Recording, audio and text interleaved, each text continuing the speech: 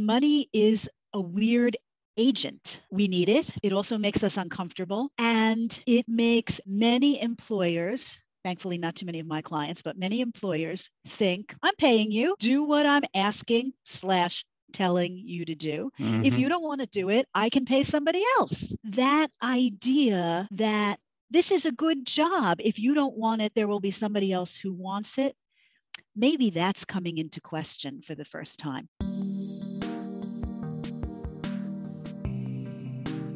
Welcome back to the Career Therapy Podcast, where we explore the hidden side of modern work, help you turn procrastination into job search motivation, and teach you how to stress less, earn more, and change careers with confidence. My name is Martin McGovern, founder and lead coach of Career Therapy, and I'm excited to introduce our guest today. Please welcome Liz Kislik to the podcast. Liz is a management consultant, executive coach, TEDx speaker, and contributor to Harvard Business Review and Forbes. She spoke at TEDx Baylor School on why there is so much conflict at work and what you can do to fix it, and is the author of Workplace Wisdom: How to Resolve Interpersonal Conflicts in the Workplace, available as a free ebook if you head over to her website. In today's episode, we talk about conflict, including the strife that is bubbling between employers and employees during this time of the Great Resignation, how using the phrase "poor baby" can help you build empathy, and what you can do to control your inner conflict so that you can stop reacting to things and start leading your career in a balanced, empathetic way. Also, my favorite part of the episode was when we asked the question, is this person being malicious or just stupid? So listen in for that. If you like our show, please subscribe and leave us a review on iTunes. We love hearing from you, and your support enables us to keep curating conversations like this to help you in your life and career. Now grab a cup of coffee or tea and settle in for our conversation with Liz. Today's episode is brought to you by Hirect.us, a free app that lets hiring teams and candidates instantly chat about incredible job opportunities. If you're a hiring manager, CEO, or recruiter, download the Hirect app to see a curated list of talented individuals and accelerate your hiring process 10 times faster than traditional ways. And if you're a job seeker, join the platform to start talking to decision makers at startups who are ready to hire. Businesses grow faster when everyone is communicating seamlessly. Download Hirect.us, that's Hirect.us today. You know, as I was looking through your stuff and I was, digging into the conflict work that you've been doing, I think there's going to be a lot of really interesting things we can discuss today. Before we get into it, are there any topics that you've been exploring recently that are just like really exciting to you and top of mind?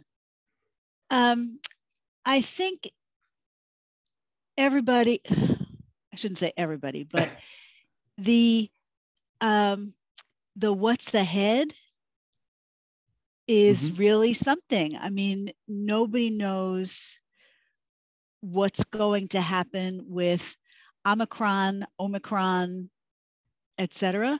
So different people are looking at different things, but there's a level of stress that there wasn't just before Thanksgiving when people were feeling, oh, we can be together again. So that's up right now. Beyond that, it's more, I think, the stress.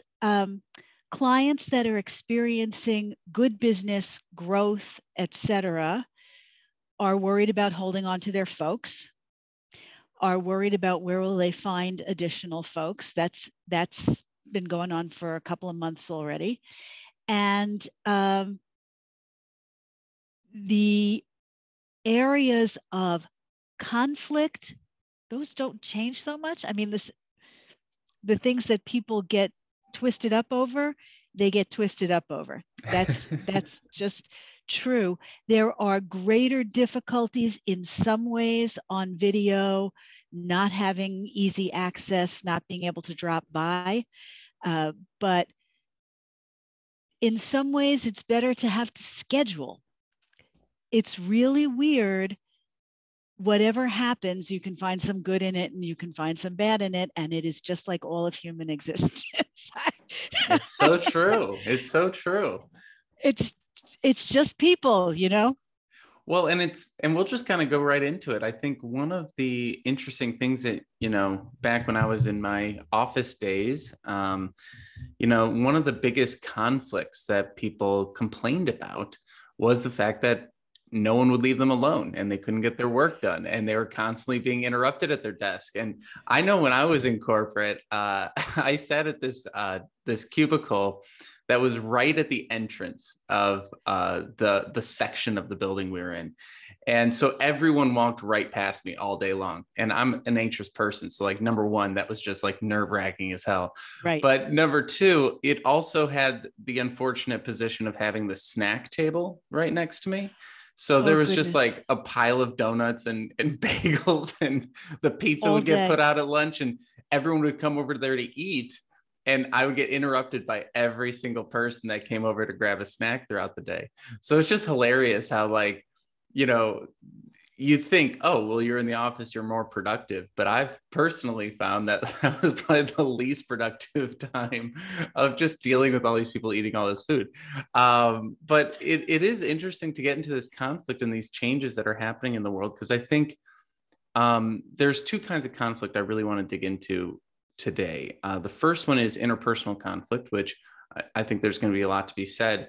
But the second one is also the internal conflict that I think a lot of people are feeling, especially in regards to the Great Resignation, right? The Great Resignation has this huge, employer-employee conflict that's happening, of like the rising up and the leaving and all that kind of stuff. But there's also the internal conflict people are feeling of like seeing this happening and going, should I? Maybe I should. What's going on here? Should I quit? And so I'm curious, like, how have you seen, we might get into the COVID stuff and things like that, but how have you seen the Great Resignation either fuel or empower people when it comes to conflict? Okay, Martin, that's a really good and nuanced question. I like that a lot. So I'll have to dig a little bit. Mm-hmm. So I'm seeing several different things. One is there are some people, not the majority, who are really changing their lives. Everything was so disrupted anyway. Sometimes the best time to make change is when everything's changing, but that's not true for everybody. That's easier, for example, if you don't have children in a particular school district, so you can go wherever you want. There are different kinds of things that anchor people to a particular geolocation, to a particular schedule of work. There are a variety of things like that. And when those aspects of work are enmeshed in the way you live, it's much harder just to peel away from them. But for people who don't have those ties, some of them have just said,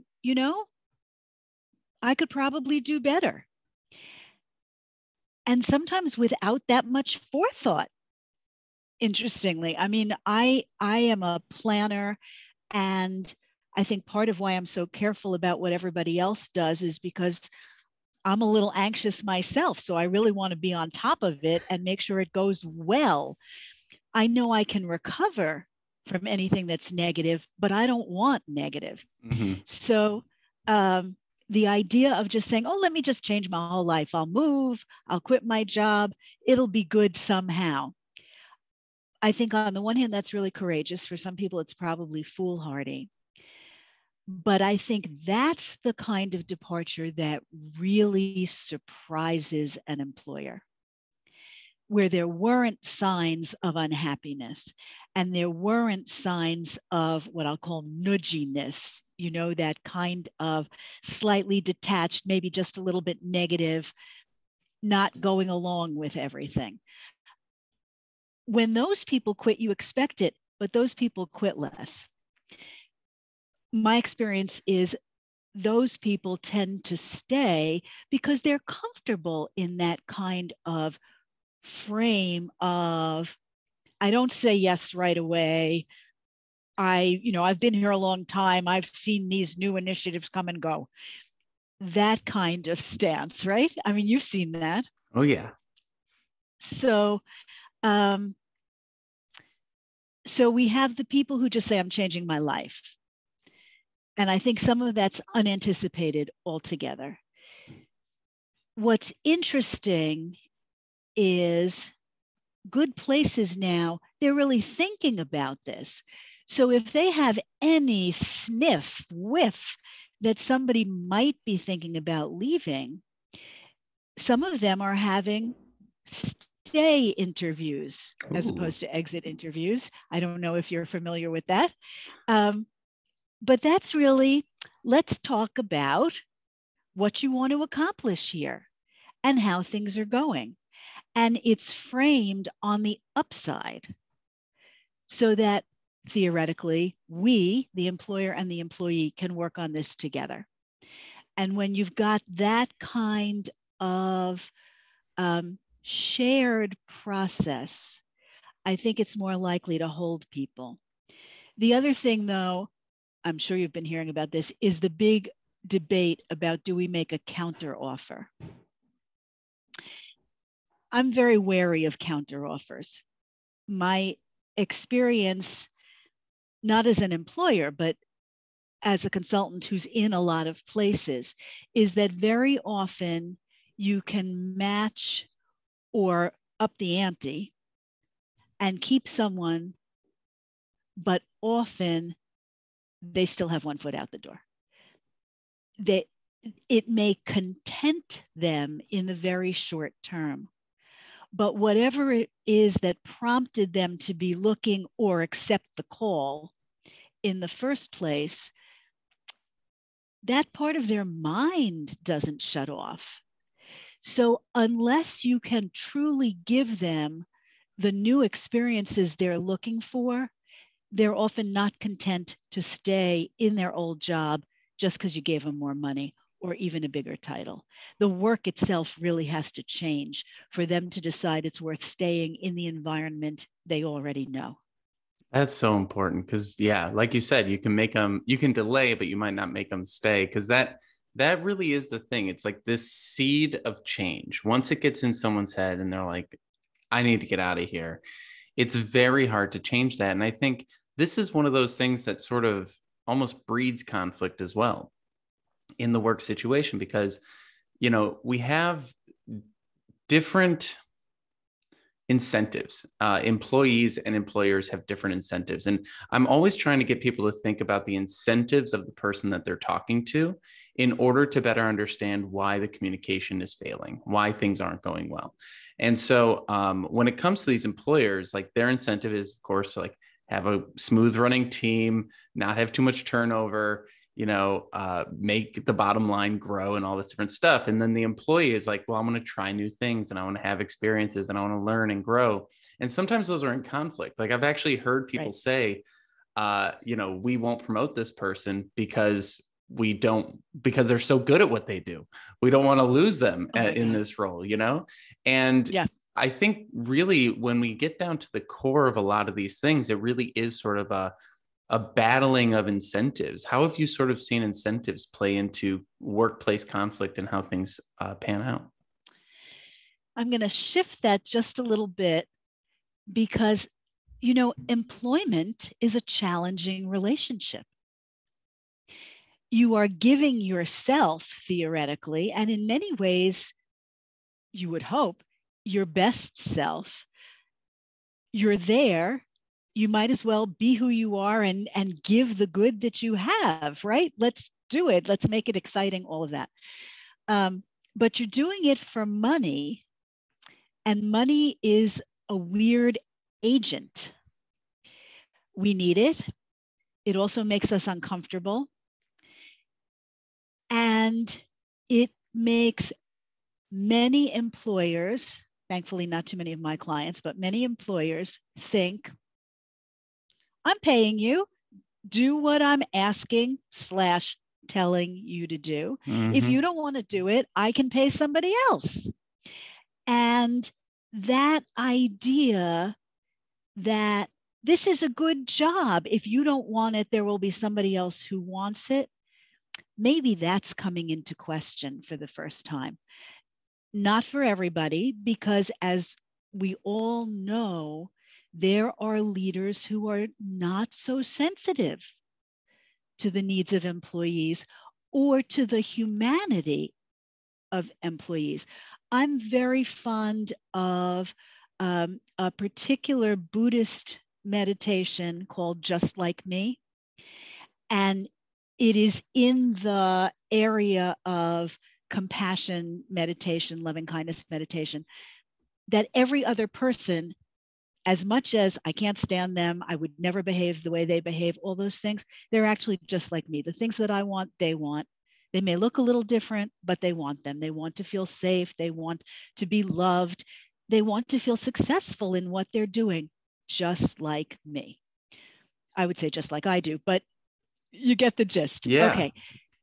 Not enough employers think about that ever or before they go into a tough conversation.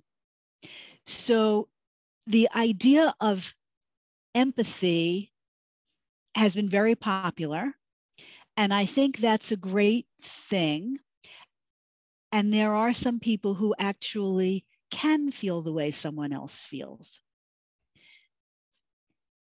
That's a great thing if you want to be happy together, you want to have a cry together, you want to be angry at a competitor together, whatever that is. But if you actually need to persuade someone of something or figure out what's really going on, feeling the way they feel may not be as helpful as perspective taking, as actually thinking about what are the range of options that could be going on here and what might cause that to be, and what could I say that would help stabilize the situation, create hope in the situation, get a better result, etc. And Just Like Me is one way of saying whatever this situation is that we're facing, might end well, might not end well, let's be in it together. Let's figure it out together. I think more disclosure about why we need what we need as the employer or the employee is better. But you have to be able to trust the other person to do it. And I don't mean trust them with your deepest, darkest secrets, but have confidence in the ways that they will react and that they will be on the level and that they won't fall into drama, and that they can take it, that they can take hearing what the real thing is and have the groundedness, this is a big ask, have the groundedness to think about it and respond, even if that means saying, wow, I was not expecting this conversation and I can see that it's meaningful to you. I need some time to think. Let's get back together tomorrow. Yeah. I really like that. I like the meditation idea because it encourages people to slow down and to think and to not make hasty decisions. And I think a lot of what you're saying, it's like also time and place in your career, right? Early in your career, throwing everything out the window and starting fresh might be a bit easier. But one of the big things, I had a client and he was talking about, he's like, all right, if I don't get this internal promotion, I'm just going to quit the whole company. And I was like, ooh, watch out, because I'm working with another person who doesn't have a job right now and is at a very senior level. And those are hard to find sometimes. It maybe takes a lot longer to find those roles. And I had those two people talk to each other. They both evened each other out a little bit. And it's so fascinating because, you know, one of the things that when you talk about the empathy, when you talk about all these things, it sort of reminds me of another thing you wrote about, which is like your employer is probably just as stressed out and anxious as you are, and they're having a hard time. And a lot of what I hear when people complain, when I complain, myself included, is like, when you're done complaining and if you were to record yourself and listen back to it, you're like, well, I don't do any of those things that I said that they should do. It's like, I think when I hear people complain, I'm like, they say things like this person should be doing that and they should be acting this way. And the employer should be getting back to me in X amount of time. And they shouldn't be asking me to do a take home assignment because that's free work and they shouldn't. And I always look at that stuff and I'm like, but you're asking me, your career coach, to do free work for you, and you don't show up on time, and you don't like. God. It's so funny how we have these blind spots in our behavior and in our view of the world and our kind of double standard for others and ourselves and things like that. So I'm always curious, like when you think about the employer being stressed, what should people keep in mind about just what everyone else is going through as well as yourself? Okay, so I think part of what you're describing is we all have the same fears to different extents, okay, and they manifest differently because of the structures we happen to be in. The CEO lives in a different structure from somebody 4 levels down, and the structure protects the CEO even if they're anxious. Okay. Whereas the manifestation of that anxiety or that depression, because we are talking a lot more about mental health these days, or neurodiversity is another thing. You know, we have more people in the workplace who have ADHD or who are autistic. Any of these things, if your structure doesn't protect you, you are more vulnerable.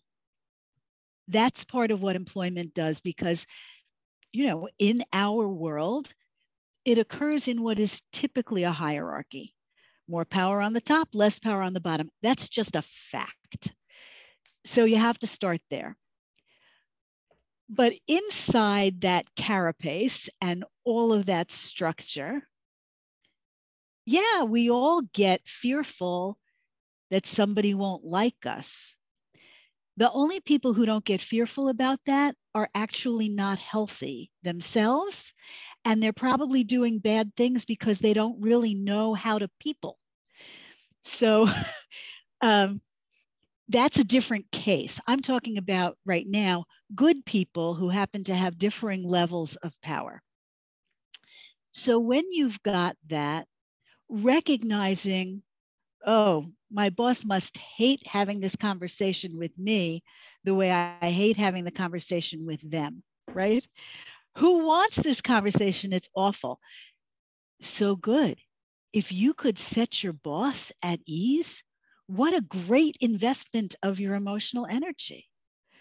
I mean, to say that guy has more power, so I'm going to wait for him to be good to me, that's a failure proposition right there.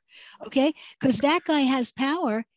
He doesn't actually have to notice what squirrely way you're feeling today. He's feeling squirrely because pressure from shareholders, pressure from children, pressure from flat tire. Who knows? It doesn't matter. Whatever we can do to extend grace to each other, really, I don't know why I'm thinking about all this Buddhist stuff. I've studied some Buddhism. I myself am not one, but the Ram Dass says something like, we're all just walking each other back home. Now that gets modified in business again, because there's money involved as opposed to love, and there are specific responsibilities and all of these structures.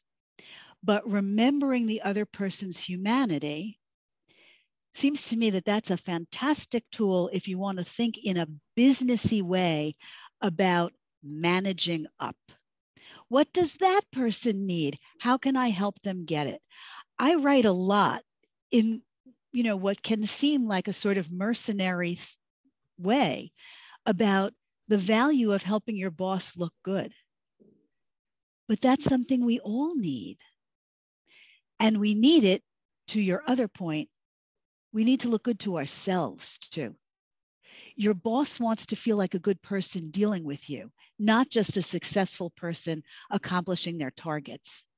They actually want to feel good about their conversation with the employees. They want to feel they did it right, that they were responsible, that they were kind.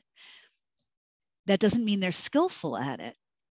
So if you can help them a little, not only does it give them more practice so they can get more skillful, but if they feel good when they're talking to you, they may want to talk to you more. That means you get to have more input. Seems like a good, seems like a good thing. You're taking their money anyway. I love it. It's so true because, when it comes to conflict, interpersonal conflict, and all these things, no one thinks they're the bad person. That's what I find so fascinating. In everyone's complaints, they're always the hero in the story. And I tend to be an annoying person that always takes the opposite side of whomever I'm talking to. And so it's like, this is what's happening. And I'm like, this is how you're creating that. And then people get all like, I do it to myself too. It's very annoying. But it's just kind of funny because like no one is the bad guy in their story, right? So I have an experience of a boss that I really didn't like. But if I look back on that experience, I'm sure that they never thought of themselves as the villain in that story. They never thought of themselves as doing anything wrong. They thought of themselves as trying really hard and maybe doing their best and all sorts of things. And I can give them that grace sort of rationally, maybe not emotionally sometimes, but there is all this like interesting stuff that happens when we start getting into that. And I do think that one of the interesting things that happens in the job search to kind of bring this conflict into the realm where a lot of the listeners are experiencing it right now is this sort of what you were talking about, these assumptions of power and dynamics and all these different things. Like this person, and here's just a really cliche one, like you get to an interview, you've done all this work, all this prep, all this applications to get there. And then the person hasn't read your resume and they start asking you questions and you get offended by that.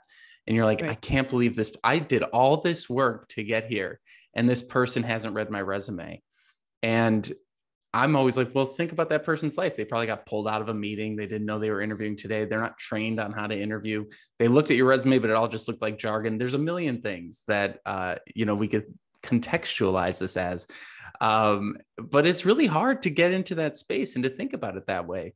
And one of the ways that I've found helpful in my own life to get there is to use humor. I think that just like looking at everything as slightly absurd and ridiculous it makes it a little bit more fun and a little bit more palatable. It's like, well, of course, this person isn't ready to talk to me because they're stressed out too. And of course, I'm anxious on this call, which means they're probably anxious on this call and maybe in a different way. And so I'm always curious, what can we do as individuals who are going through stressful times to better prepare ourselves mentally to experience other people who are also as flawed as us? Okay, so this is such a deep and big question that I actually want to poke you on a couple of parts of it. Mm-hmm. I think we make ourselves the hero of our own story by the time we are telling it to someone else. I think more people than you might be thinking right in this minute know at certain points that they want something that isn't fair, or they want something at least that is special for them. Certainly something that they know is going to make the other person uncomfortable. We often know this. In fact, it's that kind of situation that is part of why I knew I did not want to stay in management. And I'm so much more comfortable as a consultant because it's really easy for me to see where the harms are or where the upsides could be or how we could craft a third path and not just have some black and white solution in which the house always wins, you know? Yeah. So I think many, many people do have a lot more humility than the way you described it. It's that when you're telling your friend or you're looking for sympathy, we assume that we will get more sympathy if we are the hero. But in fact, if you're really on the level with people, saying, I felt terrible about this because I knew it was going to be rough for my boss. I knew I was putting her in a very bad spot, and I'm sorry about that. The truth is, I need to do it if I'm going to take care of myself. So, right? You could hear that and understand it, and most people could.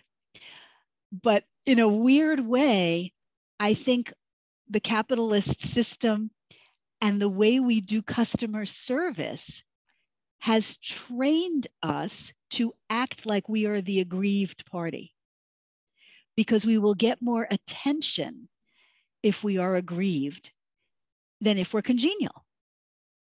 So I think that's a societal issue. Okay, putting that aside and going to, what do you do? I'm going to take the example you gave about showing up for an interview and the interviewer is not prepared or seems not to care very much or any of those things. Because the candidate has a lot on the line and they have already committed, not to the job, but to the effort for the interview. They're invested.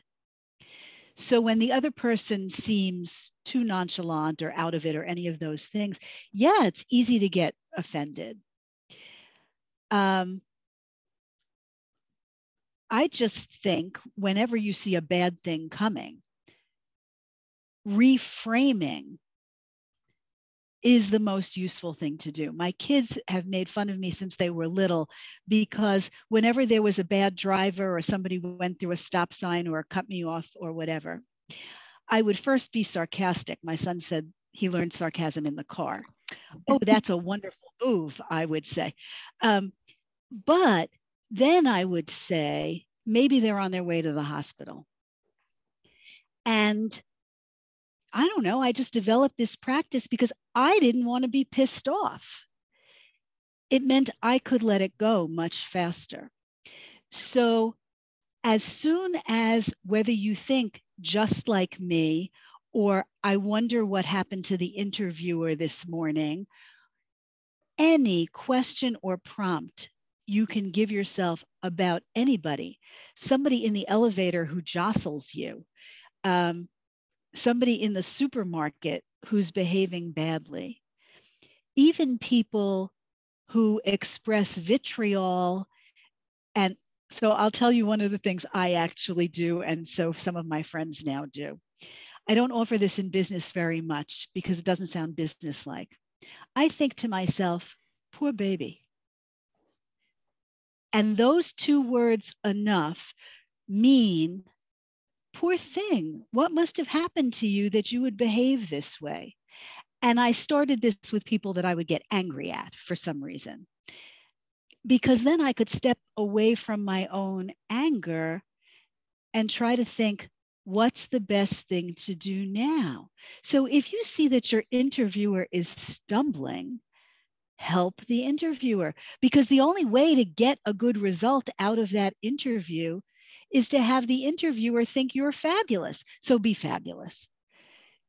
Instead of standing on ceremony about all your prep, use your prep.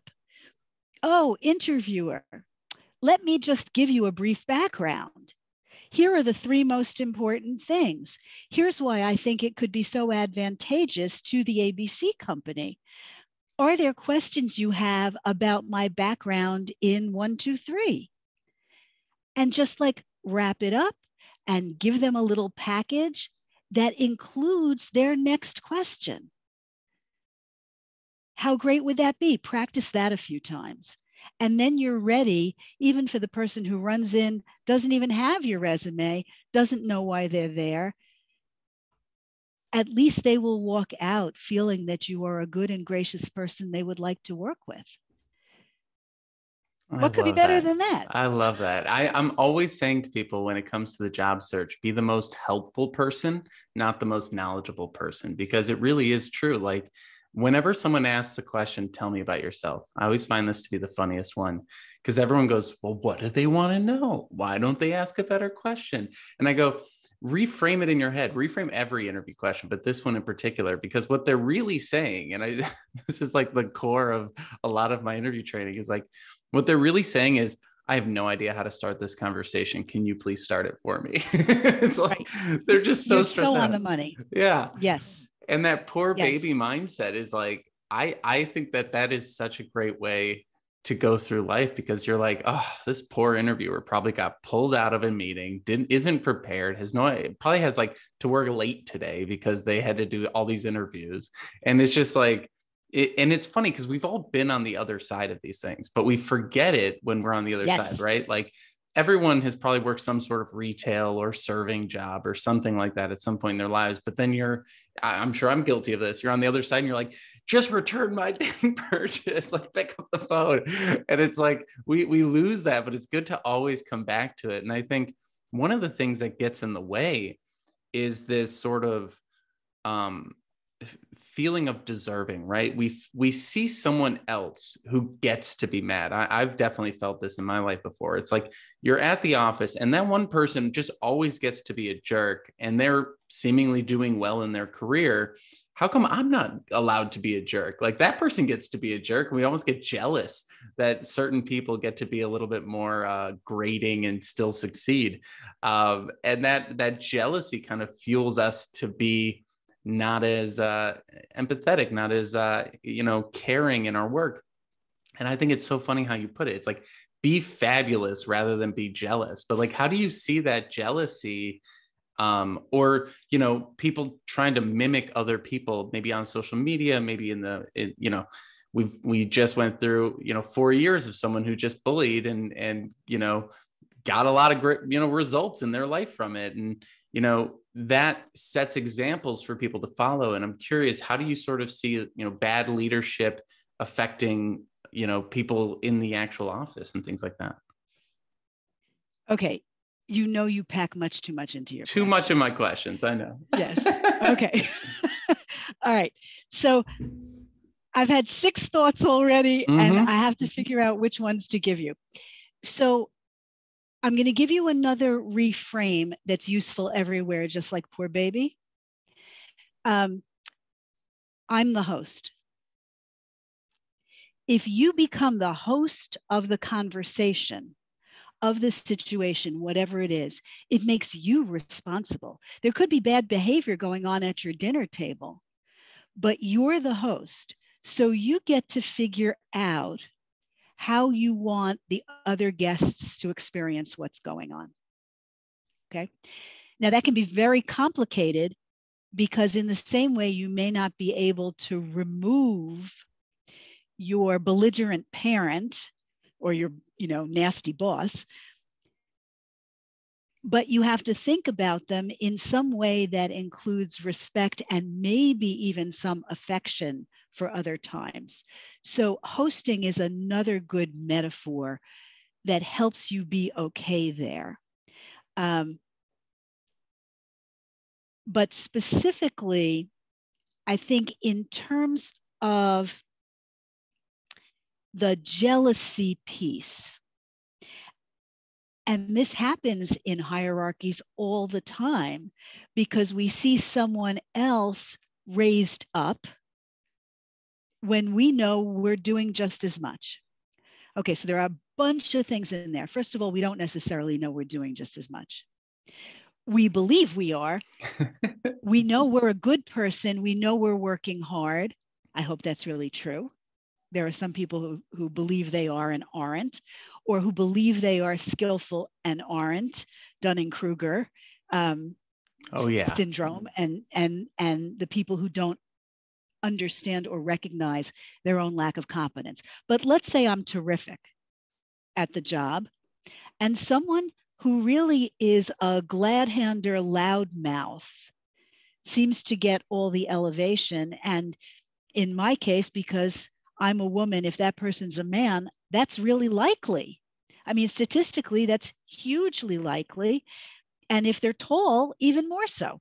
So there are these weird things that do make it structurally unfair, even more so if you get into issues of race and neurodiversity, as I said before, all of that. Okay. So the first thing is to think, what is it I'm actually jealous of? And let me separate that from how angry I might be at the person I'm jealous of. What am I jealous of? Is it what they are receiving? Is it what they are able to do? Is it what they can get away with? What are the components I'm jealous of? Can I use those as prompts for myself to actually get the thing I want? Can I figure out how I could get that, not that bad person's way, but my own good way? How could I get more of that? Maybe what looks to me like bootlicking, I could use as a way of, if I stay in closer touch with my boss and tell my boss more about what I'm actually working on, maybe my boss will understand that I'm accomplishing a lot. So can you really get information for yourself about what you want to do? And then you have to think very seriously, once you've tried to do that good work, if you still feel unrecognized or still feel that people are wrongly elevated, you have to decide, does the leadership here have the capacity to see my value or not? Because if they actually don't, you should go look elsewhere. Go look where you will be recognized for what you can do. Don't stay. I have to caveat that. You have to pay your bills. You have to feed your kids, your elderly relatives, your pets, whatever is important to you. Do not threaten your life security. But look for ways to find a better place. If you come to the thoughtful, not knee-jerk conclusion that they will never appreciate me fully here. And one of the situations where that can come up, happens less today than it used to perhaps, is when someone has grown up in a company, started there early in their career, and they may not get recognized the way someone who comes in from the outside at the same level does. So there are all kinds of challenges and reasons we might feel jealous of somebody else. But look at what's underneath that, and don't just demonize them and make them seem worse, because then you won't learn anything from it. We interrupt today's episode to let you know about Career Therapy's Unstuck coaching program. If you're feeling paralyzed by job search procrastination and unsure of what to do next in your career, we're here to help. Each month as a member, you will get access to 2 one-on-one coaching calls, unlimited virtual chat with your coach via Slack, invitations to bi-weekly group coaching sessions, and lifetime access to our 8-part job search curriculum. Want to take your search to the next level? Head over to careertherapy.com and schedule a free 15-minute consultation to chat with me today and see if coaching is right for you. Now back to our show. It gets into this idea of, the stories that form in our minds that really drive our behaviors, right? And I like what you're saying here, because a lot of times when people say, I'm not being recognized, what really ends up happening is, like, you ask them, okay, well, what do you want to be recognized for? And they're like, I don't know. I have no idea. Have you been tracking all your projects and successes and showing them to your boss? Well, no, they're supposed to just know. And I think this is where it kind of overlaps into our personal lives. And I think this might be a fun place to take it as well, where you see people in relationships who are in conflict, right? And every therapist I ever talked to is like, well, did you ever communicate that to your partner over the last 20 years that you've been together? It's like, no, I never let them know. I've just been angry with them and taking it out on them in all these random ways.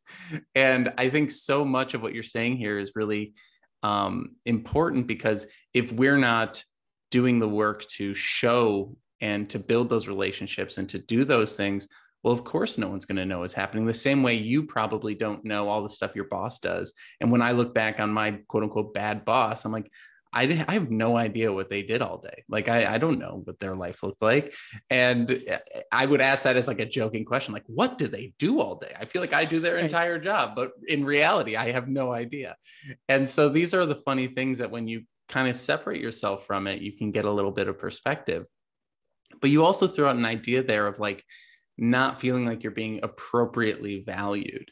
And that also becomes a story in our minds, because sometimes that message gets kind of funky of like, what is the appropriate level of expectation you should have for a company, right? Mm-hmm. So what are the appropriate expectations we should have for these companies? Because sometimes I talk to people and I'm like, you're asking a lot from this like organization of people who are running around with their hair on fire. Like they don't have a lot to give. So what are your thoughts on that expectation piece and how we can manage our expectations? So this is such a real thing. When people in the workplace actually feel and think that they should be treated as the full, fabulous human beings they are, as if their colleagues, bosses, senior leaders were their cousins or their neighbors who, don't you sometimes get annoyed at your cousins or your neighbors also? We do. We actually do. But in this circumstance, we forget the annoying parts. And what it really comes down to is, am I in the tribe, or are they trying to kick me out of the tribe? Do I feel loved and safe or not? Well, really, most of workplace doesn't focus on making every employee feel loved and safe. And it might be great if they did, but that's not the way it's structured. It's structured on performance and money. And often there is affection and regard and recognition that goes along with that. So exactly to your point about, did you say anything? I'm going to give you a corresponding therapeutic positioning, which is, are you willing to do something? Which in workplace terms, you can think of as, are you willing to be the one who goes first? Are you willing to offer first? Are you willing to consider the other first? Whenever you're in a kind of logjam, what we do as humans, if we feel, oh, this situation is not going well, that's a situation that feels like threat. And so we have a whole bunch of those reactions, and people are generally very familiar with fight and flight. There are now a whole bunch of other terms. There's freeze, there's fold. There are all these other terms that have now come up to describe variations and nuances about how we feel when we're under threat. And therefore, what we do, almost as if we were animals, because of course we are animals, we just tart it up with language and the storytelling you've been talking about. So when we feel under threat, one of the things we do, which is a form of flight, is we actually detach a little. Well, if they don't appreciate me, I'm not going to give them so much. And for anybody who is only hearing audio, I crossed my arms and I shook my head, to show just how annoyed I am. And you can picture me sort of glaring and shaking. These are the things we do. Except people actually do them. And that's no good, because then you make yourself stuck. Once you decide, I'm not going to be generous anymore, what the other person notices is not that you're upset. They notice that you're not participating. And in the workplace, as soon as somebody notices you're not participating, they think, I can't count on that person, and they withdraw. So you actually were the first mover in breaking up the relationship, no matter what they did before you withdrew. If you want that relationship to work, as opposed to deciding in a clear-sighted, open-hearted way, this is not the place for me, I can do better. If you at all want this to work, you have to uncross your arms and hold still and think, how could I participate here in a way that the other person would notice and feel good about? And when you go first, you won't always get the reaction you want, but often you will get a better reaction than you would by anything else you could do. That is so true. And you could literally replace every word of work with relationship in there, and it would be perfectly the same. We just did 2 episodes on the similarities between dating and finding a job, and dating apps and job boards. And so much of this overlaps. Like, that is exactly what happens in relationships that don't go well, right? One person's like, I always go first, so I'm going to stop going first. But then they don't give the other person that information. So then it just goes back and forth until you're cold and it dissolves, right? And I think your point about people treating their job like a cousin or like a friend or a neighbor, things like that. I think companies, the startup world got that message 15 years ago, but then they almost like weaponized it in a way, in a really unfortunate way, where they started saying, we are family, we are your best friends, we do want to take care of you. And then it was used to overwork people, and it was used to pay people less, and it was used to create these situations where people were so invested. I remember working with someone once, and she's like, I can't ask for a raise because I know what the financial situation of the company is. And I was like, if the company can't afford to give you any raise, you need to leave. Like, this is crazy. And these are the unfortunate things that happen when, we don't fully understand the boundaries, and we don't set clear boundaries, and we don't know what the boundaries are anymore. And I think, with working from home and with all the changes in the world, that tends to happen. And so we really do have to spend a lot of time figuring out ourselves, and then showing up to work in a way in which we can be that helpful person. And so as we kind of shift away from the interpersonal into the internal, we have a few minutes left here, and I definitely want to touch on this. Like, there's a lot of internal conflict that people have that they struggle with. And I'm always so interested in how that affects their conflicts with others, right? If you don't know what you want, and then you're wishy-washy, people don't know how to treat you, and then that creates conflicts as well. So what are some of the internal personal instead of interpersonal, or just personal, I guess, conflicts that you see arise in people that then affect their external behavior? So I want to give you an example that comes directly from what you were just saying. The idea of we're a family. I work with a lot of family businesses. And if you are not a family member, there may be family feeling, but it's still a business. And everybody on both sides needs to know that. When you talked about people overextending themselves because startups understood they could take advantage of that, that's just as true in personal life, in relationship, right? If we have no boundaries, we will be taken advantage of. At least in the startup world, there was a concierge and you could get your dry cleaning done on premises. Okay, you got something back for that. Sometimes this is the people who say, They treat me like I'm a doormat. Well, who lay down in front of the door? So you have to take you have to look at yourself and say, what's making me unhappy about this? And how did my actions contribute? Because expecting the other person to change, if you yourself don't look at yourself differently, you can't even get yourself to change. How are you going to get them to change?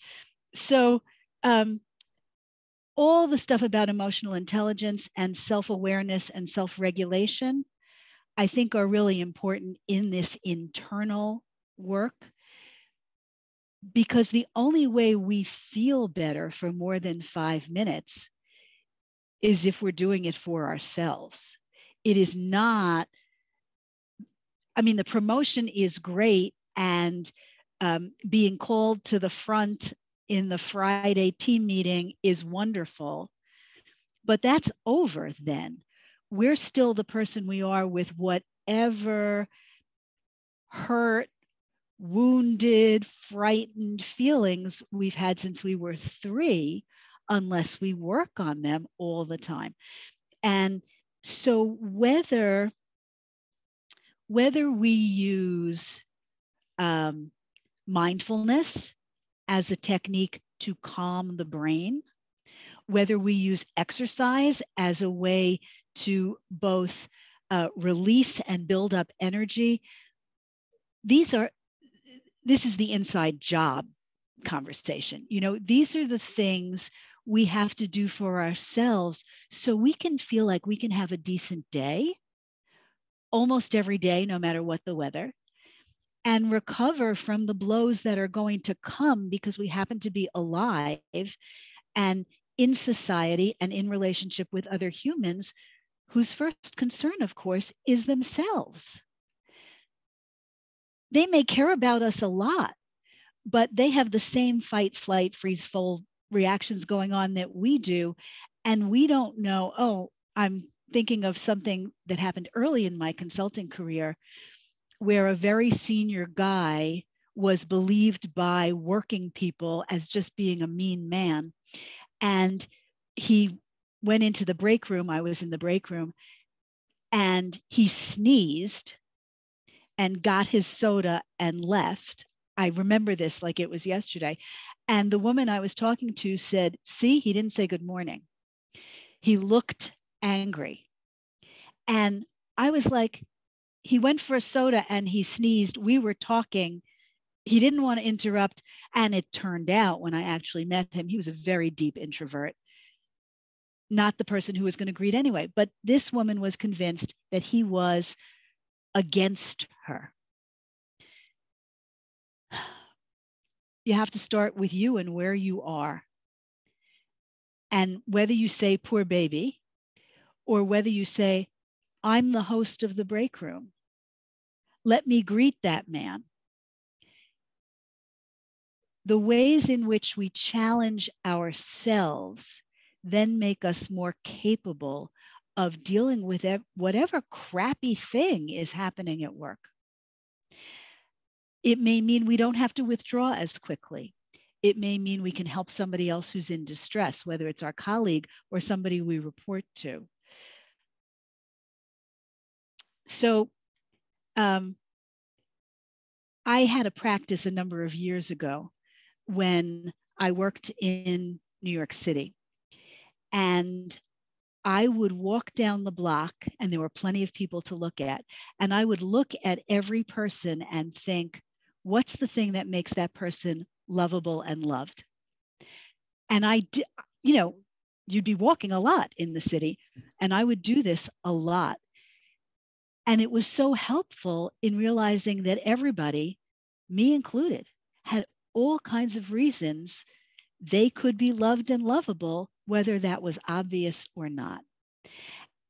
And by doing work on yourself and thinking compassionately about other people, you do strengthen yourself. There's a whole science now about self-compassion, really important. And I can give you references for books and seminars and stuff. anything you do to exercise your own muscles for self-care, I don't mean going to a spa. I mean actually taking care of the hurt person inside, and self-compassion and hope for yourself strengthens you so that you can then share that the way you might your lunch with somebody else. And that's part of how you just make a better workplace and one you want to work in. That's so key. And I love how you talked about walking down the street in New York doing that, because it's like most people walk down the street in New York going, how's this person going to hurt me? How's that person going to hurt me? That's not true. Yeah, that's too drastic. Don't say that. Got to go to the extremes for the social media. But there's so much in what you just said there. And I really love it because, if we take care of that hurt person in us, it gives us the room to take care of others. And, there is that mantra of like, set your own, boat straight before you go trying to tell people how to sail theirs. And I want to sort of end on this concept that I got from, I think, your TED Talk, where you talked about the different ways to improve our communication skills to reduce conflict. And you broke it down into the lizard listening, reframing the negative, which we spent a lot of time on today, the evil logic check, and the elephant cards. But I want to focus in on the evil logic checks. I think that kind of ties into a lot of what we've been talking about today. And I love your phrase of, why would a smart person do such a stupid thing? And I would just want to end today on that idea of, what can people take away from this evil logic check idea and apply in their life? You talked about people being the hero of their own story and complaining about others. And that is the way we hear about most of what goes wrong at work. Somebody's complaining. And sometimes they're complaining about the work, but more often they are complaining about a person.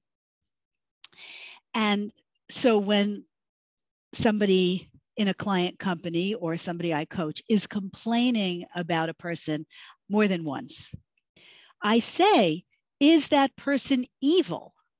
Because, that's such a ridiculous thing to say that then they can say, oh, no, they're not evil. They get on my nerves. I hate when I have to talk to them about thus and so, et cetera. But okay, you're talking about them like they're really bad. Because what is not good for us, we assume is purposeful, meant to hurt us. We blow it up into this ridiculous popover that doesn't really exist. As we said before, the other person's just trying to do their job. They're muddling through. So thinking about, okay, they're not evil. So they're really being stupid. Let's reduce it to third grade level. They're really being stupid, but they're smart. Why would a smart person do a stupid thing? They must have a reason. And that's the critical piece. They must have a reason. It could be that they didn't have time, they were unprepared, they weren't told they were coming to the meeting. It could be that there's a bigger problem that I don't know about that they're actually focusing on. It could be that they don't know how to tell me a hard thing because they haven't done all the compassion practice and, self-calming and whatever that I've just said to do. But they have a real reason. And so if you can think about it first and maybe even extend to them the trust to put it on the table and say to them, you said this thing that didn't make sense to me because it seemed like you were trying to get me to stop doing the thing I need to be doing, and it's making a problem for me. I know you wouldn't have wanted to make a problem for me. So what else is going on that I'm not understanding? And put it on you. What else is there that I'm not understanding? Maybe they'll tell you something useful, or maybe they'll just say, I couldn't get my candy bar out of the vending machine. And like I was pissed off when I walked in. I'm sorry. Give me a minute. I'm going to shake it off. We never know. It could be the most trivial thing, or they could have a dying loved one. Asking if you have the strength and the courage and the balance to do that can then help you deal with whatever the reality is. I love that. Yeah. Just like Taylor Swift, shake it off. Right. Right.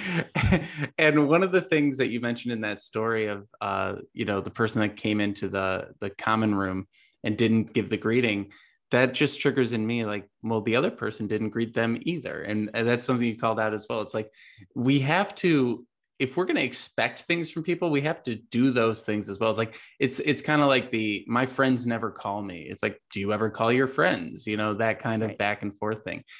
So I really appreciate you laying all this out for us today, because there's so much in this conflict conversation that we can work on internally, we can work on interpersonally.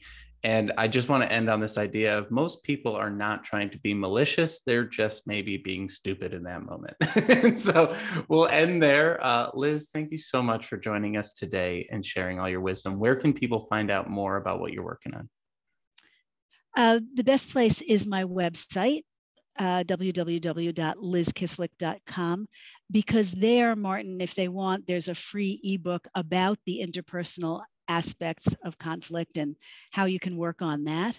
And I've got 10 years worth of writing there. There's a lot of stuff that I hope is helpful. And of course, also on LinkedIn and Twitter.